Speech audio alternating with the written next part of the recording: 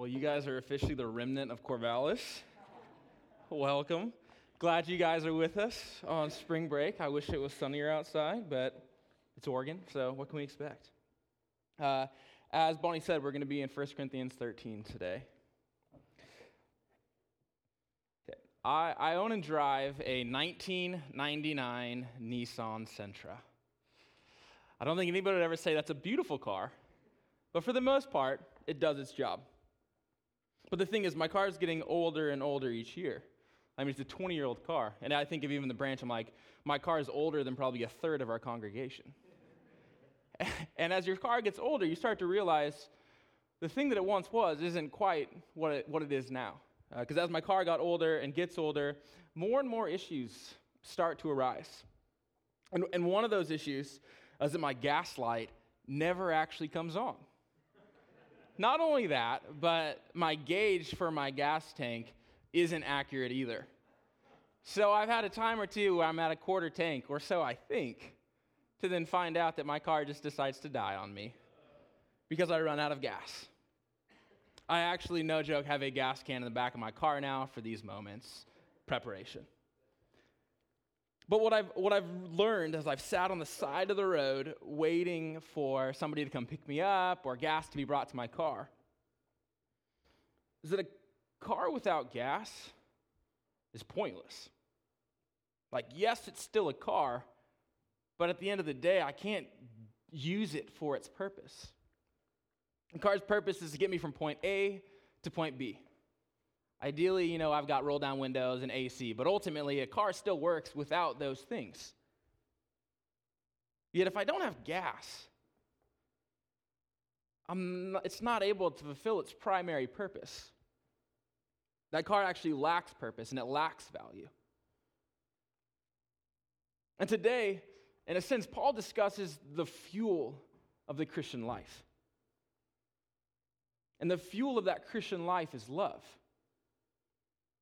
He makes it clear that if we want to go anywhere in our life, if we want to be purposeful with the life God has given us, love must be the primary component. And Paul clearly lays this out in 1 Corinthians 13 in three pretty distinct sections. We've got section 1, which is 1 through 3, and it's looking at the indispensability of love. 4 through 7 looks at the description of love, and then lastly, in 8 through 13, he ends with the permanence of love. So let's begin by reading verses 1 through 3 and looking at this indispensability of love. Paul says, "If I speak in the tongues of men and of angels, but have not love, I am a noisy gong or a clanging cymbal. And if I have prophetic powers and understand all mysteries and all knowledge, and if I have all faith so as to remove mountains, but have not love, I am nothing. If I give away all I have, and if I deliver up my body to be burned, but have not love, I gain nothing." Paul makes it pretty clear right off the bat that love is indispensable. Without love, I am nothing. He repeats that phrase over and over and over throughout these 3 verses. He starts out by talking about tongues, and he says, whether it's tongues of man or of angels, this lofty language. Without love, it's a noisy gong or a cymbal. A noisy gong, it denotes this endless reverberating noise with no melody. I think to kind of modernize it, you can think of Dumb and Dumber in the car, and you've got Harry saying, "Hey, you want to hear the most annoying sound in the world?" And then he goes off on his nice little, "I'm not even going to do it for you guys." Just think of that when you think of a gong. Or this cymbal imagery is one of pagan worship. And so really he's saying, without love, you just sound like an empty, hollow noise of pagan worship. And then he goes on to say, hey, if you can prophesy, or if you can understand all mysteries, or all knowledge, or have all faith that you can actually remove mountains, which is this imagery of being able to remove very difficult aspects of one's life. He's like, if you give away all you have, if you are the most generous person in the world, and if you're willing to even give up your own life, yet have not love, you're nothing. And he magnifies it again by this statement of all repeated throughout these verses. He's saying, even if you have the maximum amount of each gift, if no one has more knowledge than you, or more faith than you, or understands more mysteries than you, but if you don't have love, what's the point? Like, you're still nothing. You're a spiritual cipher. Our spiritual significance just fades away. D.A. Carson summarizes this section well.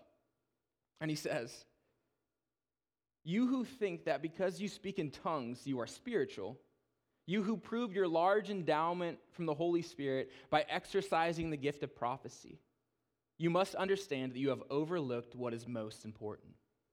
By themselves, spiritual gifts attest to nothing spiritual about you. And if you prefer to attest your rich privilege in the Holy Spirit by your works of philanthropy, you must learn that philanthropy, apart from Christian love, says nothing about your experience with God.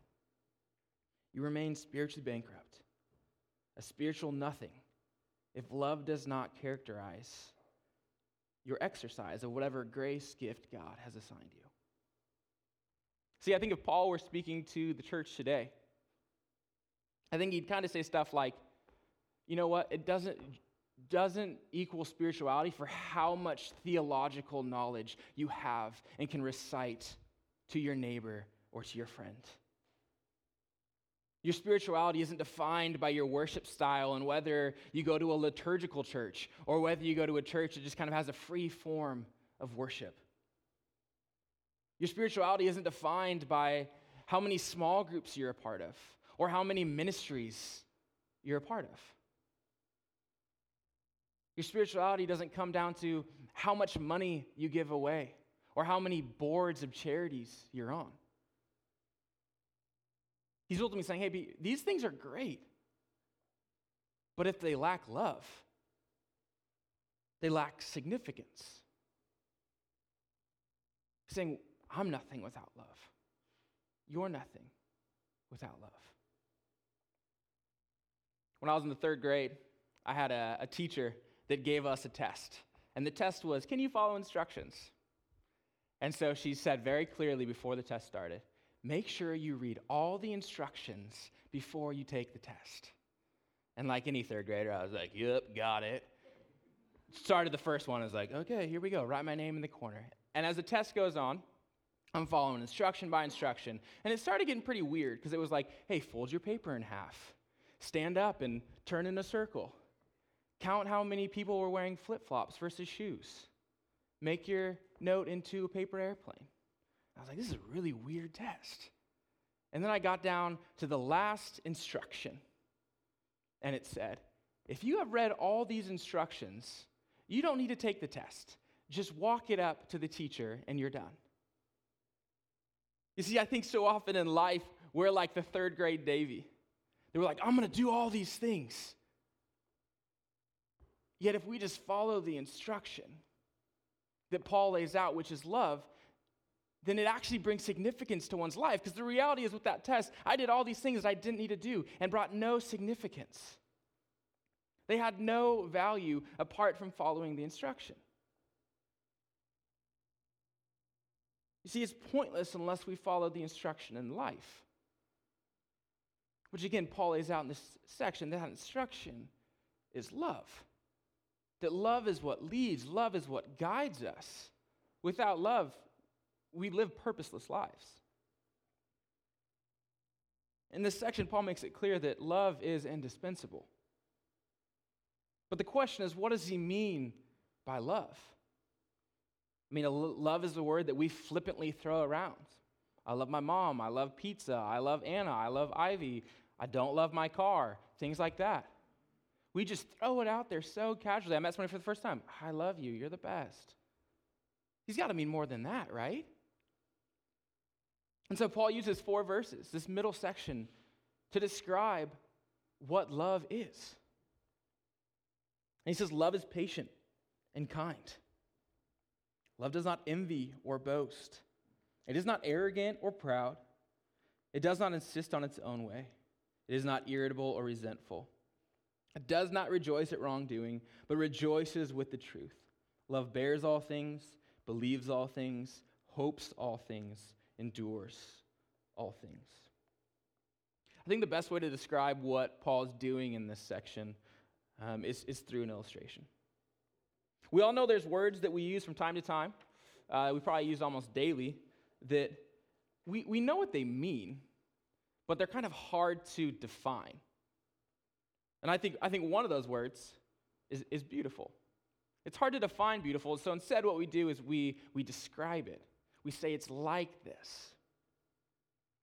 So I looked up, what is the definition of beautiful? The definition of beautiful is pleasing the senses or mind aesthetically. Just imagine if I walked up to our Buds class right now, pulled it together, and said, hey, this is what beautiful means. They'd have no idea what that means. So instead, what do? We describe it. We make statements like, beautiful is the Oregon coast in August at sunset when you've got that few clouds in the sky, and you've got the red and the purple and the pink, and it reflects off the shoreline. Beautiful is the clear sky where you've got millions of stars, and if you're lucky, you get that shooting star that crosses the sky. Beautiful is Crater Lake, or the Painted Hills, or Silver Falls.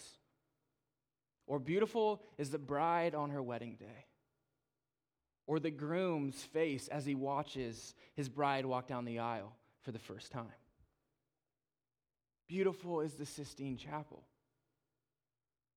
See, that evokes an image. That helps us understand that's what beautiful is. That's what beautiful means. And Paul's doing the same thing in these verses. He's saying, you want to know what love is? You want to know what love looks like? Here it is. You see, his descriptions aren't just theoretical or abstract, but he's like, I'm going to make this practical for you. He's saying this is love personified. And he actually uses, the way he uses his grammar and his syntax and his verbs is to emphasize this dynamic and active and effective nature of love. He's saying love is not something that's passive, but rather love is something that is active, it acts. And so let's walk through what is love. He says love is patient. And again, this patience is not just simply willing to wait a long time. It's not, wow, that person's driving 15 miles an hour on a 30-mile-an-hour road. Look, I'm patient. No, it's much more than that. It's actually the endurance of injuries without retaliation. Or the way the King James Version says, it suffereth long. Patience actually equals long suffering. Love is kind. This is a pure and unselfish concern for the well-being of others. It's the idea that when you receive hurt, you're actually quick to respond with gentleness, with a kind response for their benefit, even in the midst of a benefit that might be lacking to you. Kindness trumps retaliation. It says love is not envious or boastful. Love isn't this rivalry or this competition to say, hey, I can outdo you. I can outgive. I can outserve. I can outlove. That's not the mindset of love. It's not puffed up. He goes on to say, love is not arrogant or rude. The word rude actually means behave shamefully or disgracefully. It says love has nothing to do with that. Rather, Christian love actually cares enough for the rest of the community that it pushes away all pride in one's life. Love is humble. He says love does not insist on its own way, which I think is probably one of the hardest things for us to actually grasp within our culture. I mean, I even think we live in a town with a university. And if you're at the university, you're pretty much told, hey, these 4 years are about you. It's about your way, about you figuring out your life. Yet here, Paul says love is not self-seeking. Love is not about finding oneself being the highest good in one's life. It's not caught up in self-gain or self-justification. On top of that, genuine love is never manipulative. It never says, hey, I'll love you if you do X, Y, and Z. Or, because I love you, you should do X, Y, and Z. Love doesn't insist its own way. Love is not irritable or resentful. Love is not quick to lose one's temper, nor is it one to let its emotions just build and build and build until eventually it explodes. Love is actually one that would go and talk to people, to engage in that conversation before resentment sets in. Nor love does not rejoice in wrongdoing. The reality is love is never glad when a person fails. And that means even when we think that that person deserves it, it's still not glad when sin has a hold on somebody's life. Love doesn't gossip about the misdeeds of others, but rather, love rejoices in all truth. So where there are reports of something right or beautiful or lovely, love rejoices in those things. Love is in the front lines of finding joy in other people's lives. Love joins with others in rejoicing over truth, even if it doesn't benefit you. Even if maybe by that person's truth, it actually hurts you. Love still rejoices with the truth every single time. See, love does not play a comparison game. And then he ends with, love bears all things. Pretty much, love puts up with everything. There's nothing love cannot face. Love believes all things. And this doesn't mean that it's naive. But it does mean that love is willing to give people the benefit of the doubt. Love willingly overlooks past sins and failures, believing that our God and Father in heaven is at work in that person's life, restoring them and glorifying them. The reality is love never ceases to trust God because we believe that He's got justice in His hands. Love hopes all things. This isn't a crossing our fingers and hoping for the best. Rather, Christian hope rests in the certainties of God. To hope all things in regards to God's people means to confidently expect long-term growth within the brothers and sisters of Christ, within the brothers and sisters in our community. And love endures all things. One commentator says it this way: love has a tenacity in the present, buoyed by its absolute confidence in the future, that enable one to live in every kind of circumstance and continually pour oneself out on behalf of others. See, this is what love looks like. It's a profound, rich description.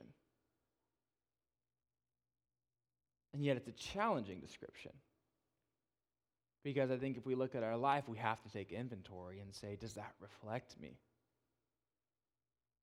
Does love equal Davey? I have to ask that question. I have to wrestle with that. And it's important to wrestle with that.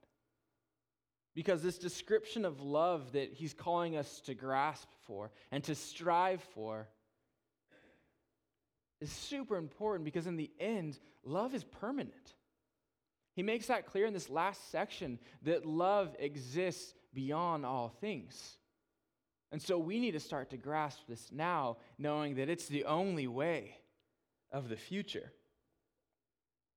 Verses 8 through 13 focus on the permanence of love.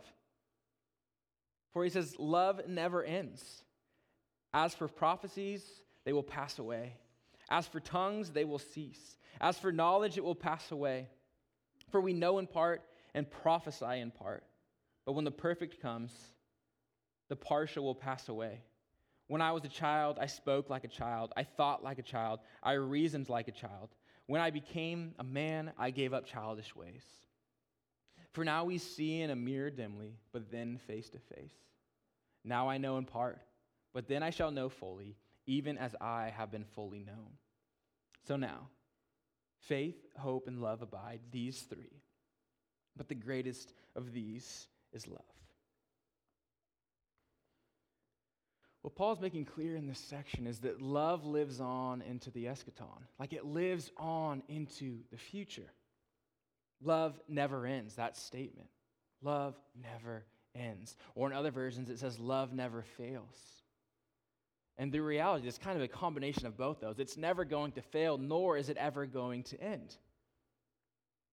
Yet he makes it clear that these other things are going to pass away. And it's important to note, he's not saying that, okay, all knowledge as we know it is going to pass away. But rather this charismatic gift of knowledge, this robust aspect of knowledge. Nor is he saying that the content of prophecy is going to pass away, but the one that prophesies will no longer be needed. Paul says these gifts will pass away when the perfect comes. So what is the perfect? The perfect is Christ. The perfect is Christ when he comes back in all his glory to restore this world and to make all things right. The reality is to make things perfect as it was when he created in the beginning. But this leads to the question, why are these gifts not important? Why will these gifts pass? Why will they fade away? And he says, because when Christ comes, what are we going to need them for? Because when the wonderful knowledge of God becomes ours, the purpose of such gifts as prophecy and tongues and knowledge will disappear. Like, what need do we have for them? We're in the presence of God. Thistleton, who's a commentator on 1 Corinthians, he says this: will the redeemed in heaven need sermons from prophets? Will the resurrection modes of being express praise in tongues? No. But love will remain the interpersonal currency of heaven.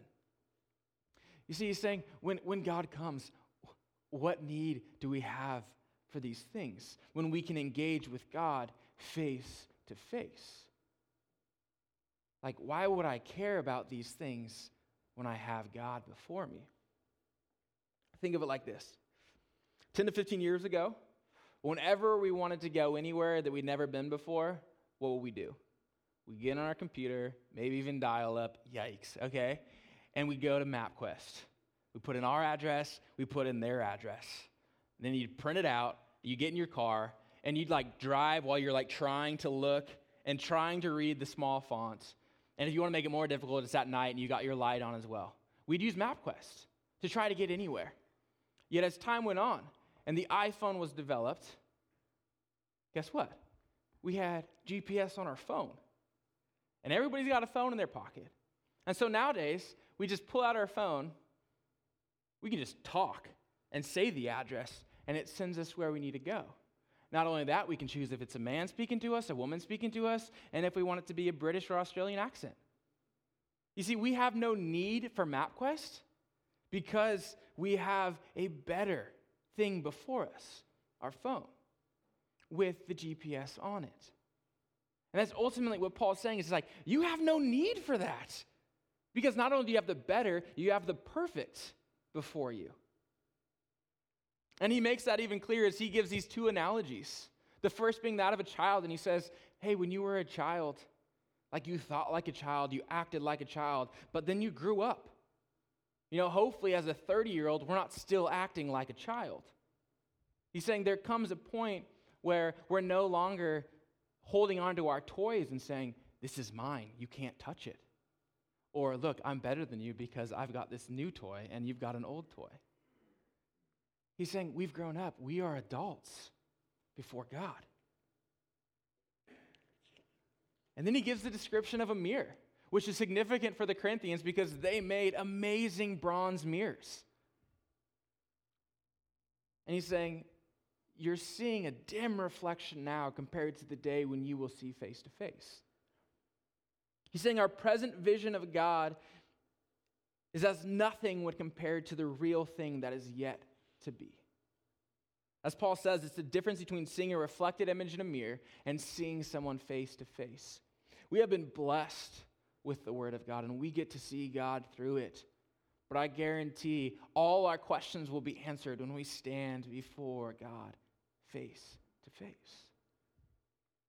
And that face-to-face imagery is such a powerful message for us to grasp. Because the reality is, through most of history, you even think in the Old Testament, to see the face of God was to die. You could not see God's face. Rather, you maybe see the backside of him, but he's like, you are not going to see my face because it is so holy, you will die. And then here, Paul says, there's coming a day when the perfect comes, when you get to see your Creator God face to face, eye to eye, right before you. You'll no longer need to be shielded or veiled from him. We get to experience him in all his glory. Not only are we told that here, but even in the last chapter of Revelation, it says they will see his face and his name will be on their foreheads. That's what we get to look forward to. We will love and be loved in perfect communion. And this sounds daunting, to love this way. Yet the beauty is we've had one come before us that has shown us the way, that has shown us this love is possible. This isn't just a love theorized. This is a love actualized. We have received this kind of love, and we can give this kind of love. It's the beauty of the gospel. It's the beauty of the love of God, that it is freely given, and the cross is the greatest example of that love that's been bestowed upon us. In Romans it says, but God showed his love for us, that while we were still sinners, Christ died for us. You see, he went to the cross because he loved us. It wasn't because we deserved it. It wasn't because of anything we had done. But it was simply because he loved us and he loved his Father. And he said, I love you to the point of death. You see, this love is truly a gift that we get to receive and by in part use. You see, when love is freely given, it doesn't depend on receiving something in return. Love doesn't depend on whether we're attractive to God. Because God loves us freely. God loves us eternally. His love is not fading. It's permanent. We have been fully known by God and loved by God. Christ's love for us is so profound and amazing. Think about it. We really enjoy doing things for people that we love, and so we'll go out of our way to benefit them. Yet if that person hurts me, I'm probably apt to take at least a little step back to maybe reevaluate that relationship or to maybe not act quite like I had before. And if that pattern continues and I feel like I continually get hurt or burned by that person that I love, my relationship is going to continue to get hurt more and more and more, and I'll slowly distance myself and push myself away often, or push them away. Very rarely, if ever, in those moments do I sit down and say, hey, I'm going to write a note to you about how much I love you and how much I care about you.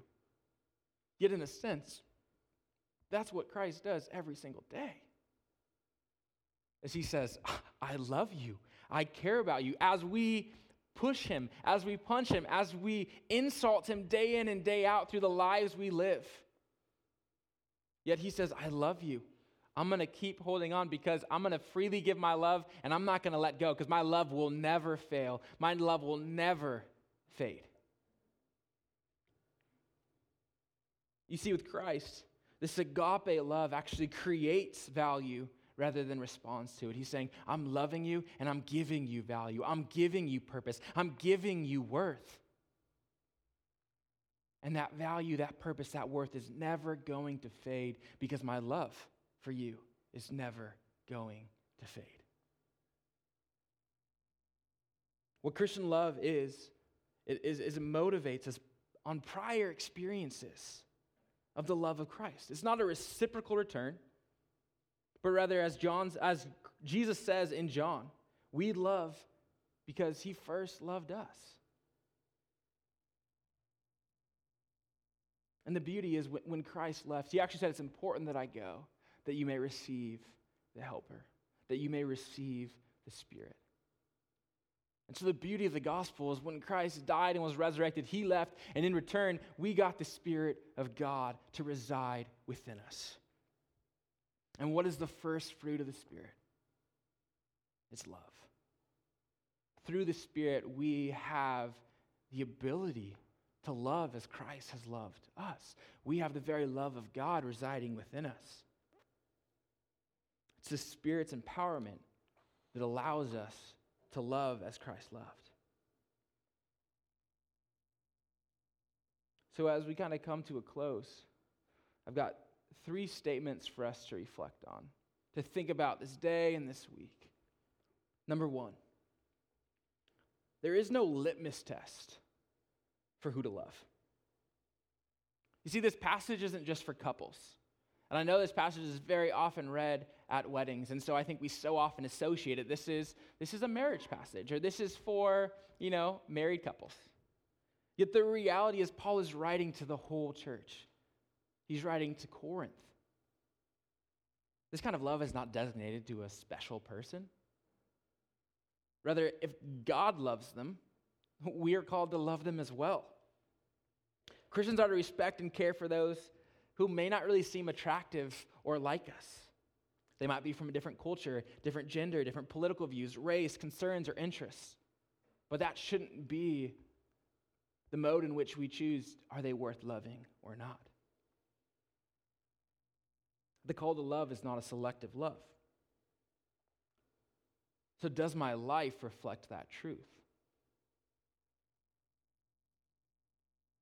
We need to reflect on those in our life that we say we love. Do they look any different than you? Or are they pretty much the same?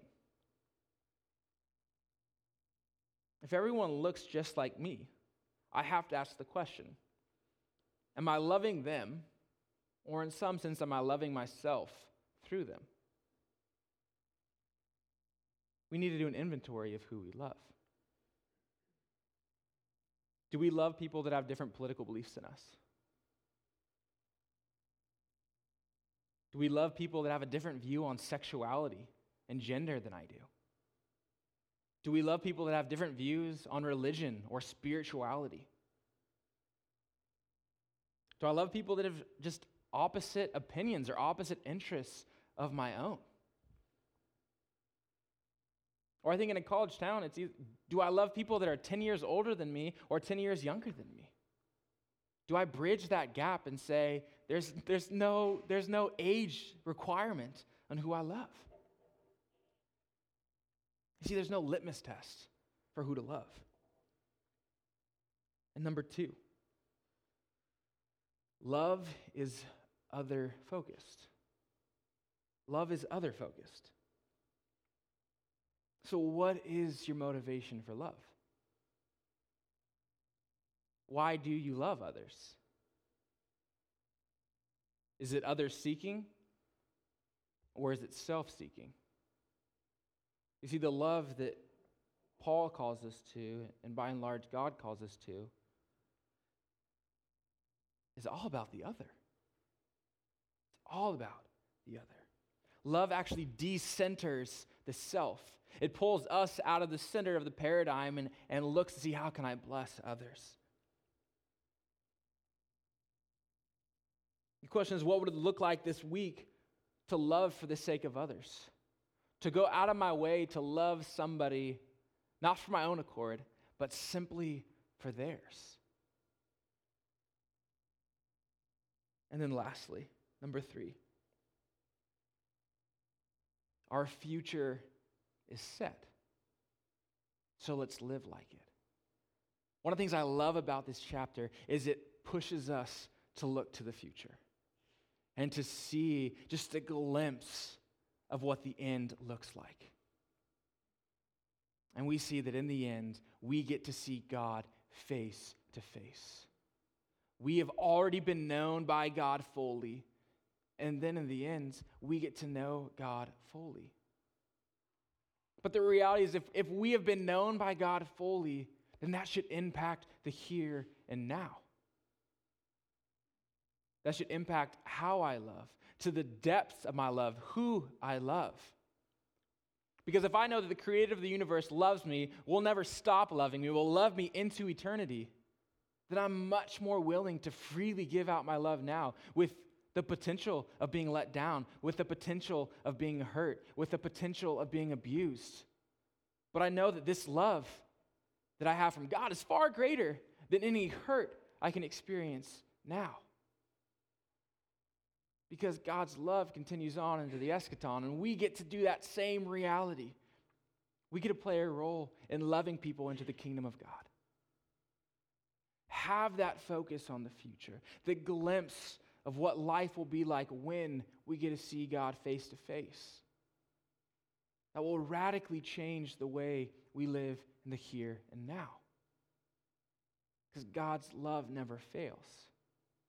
God's love never ends.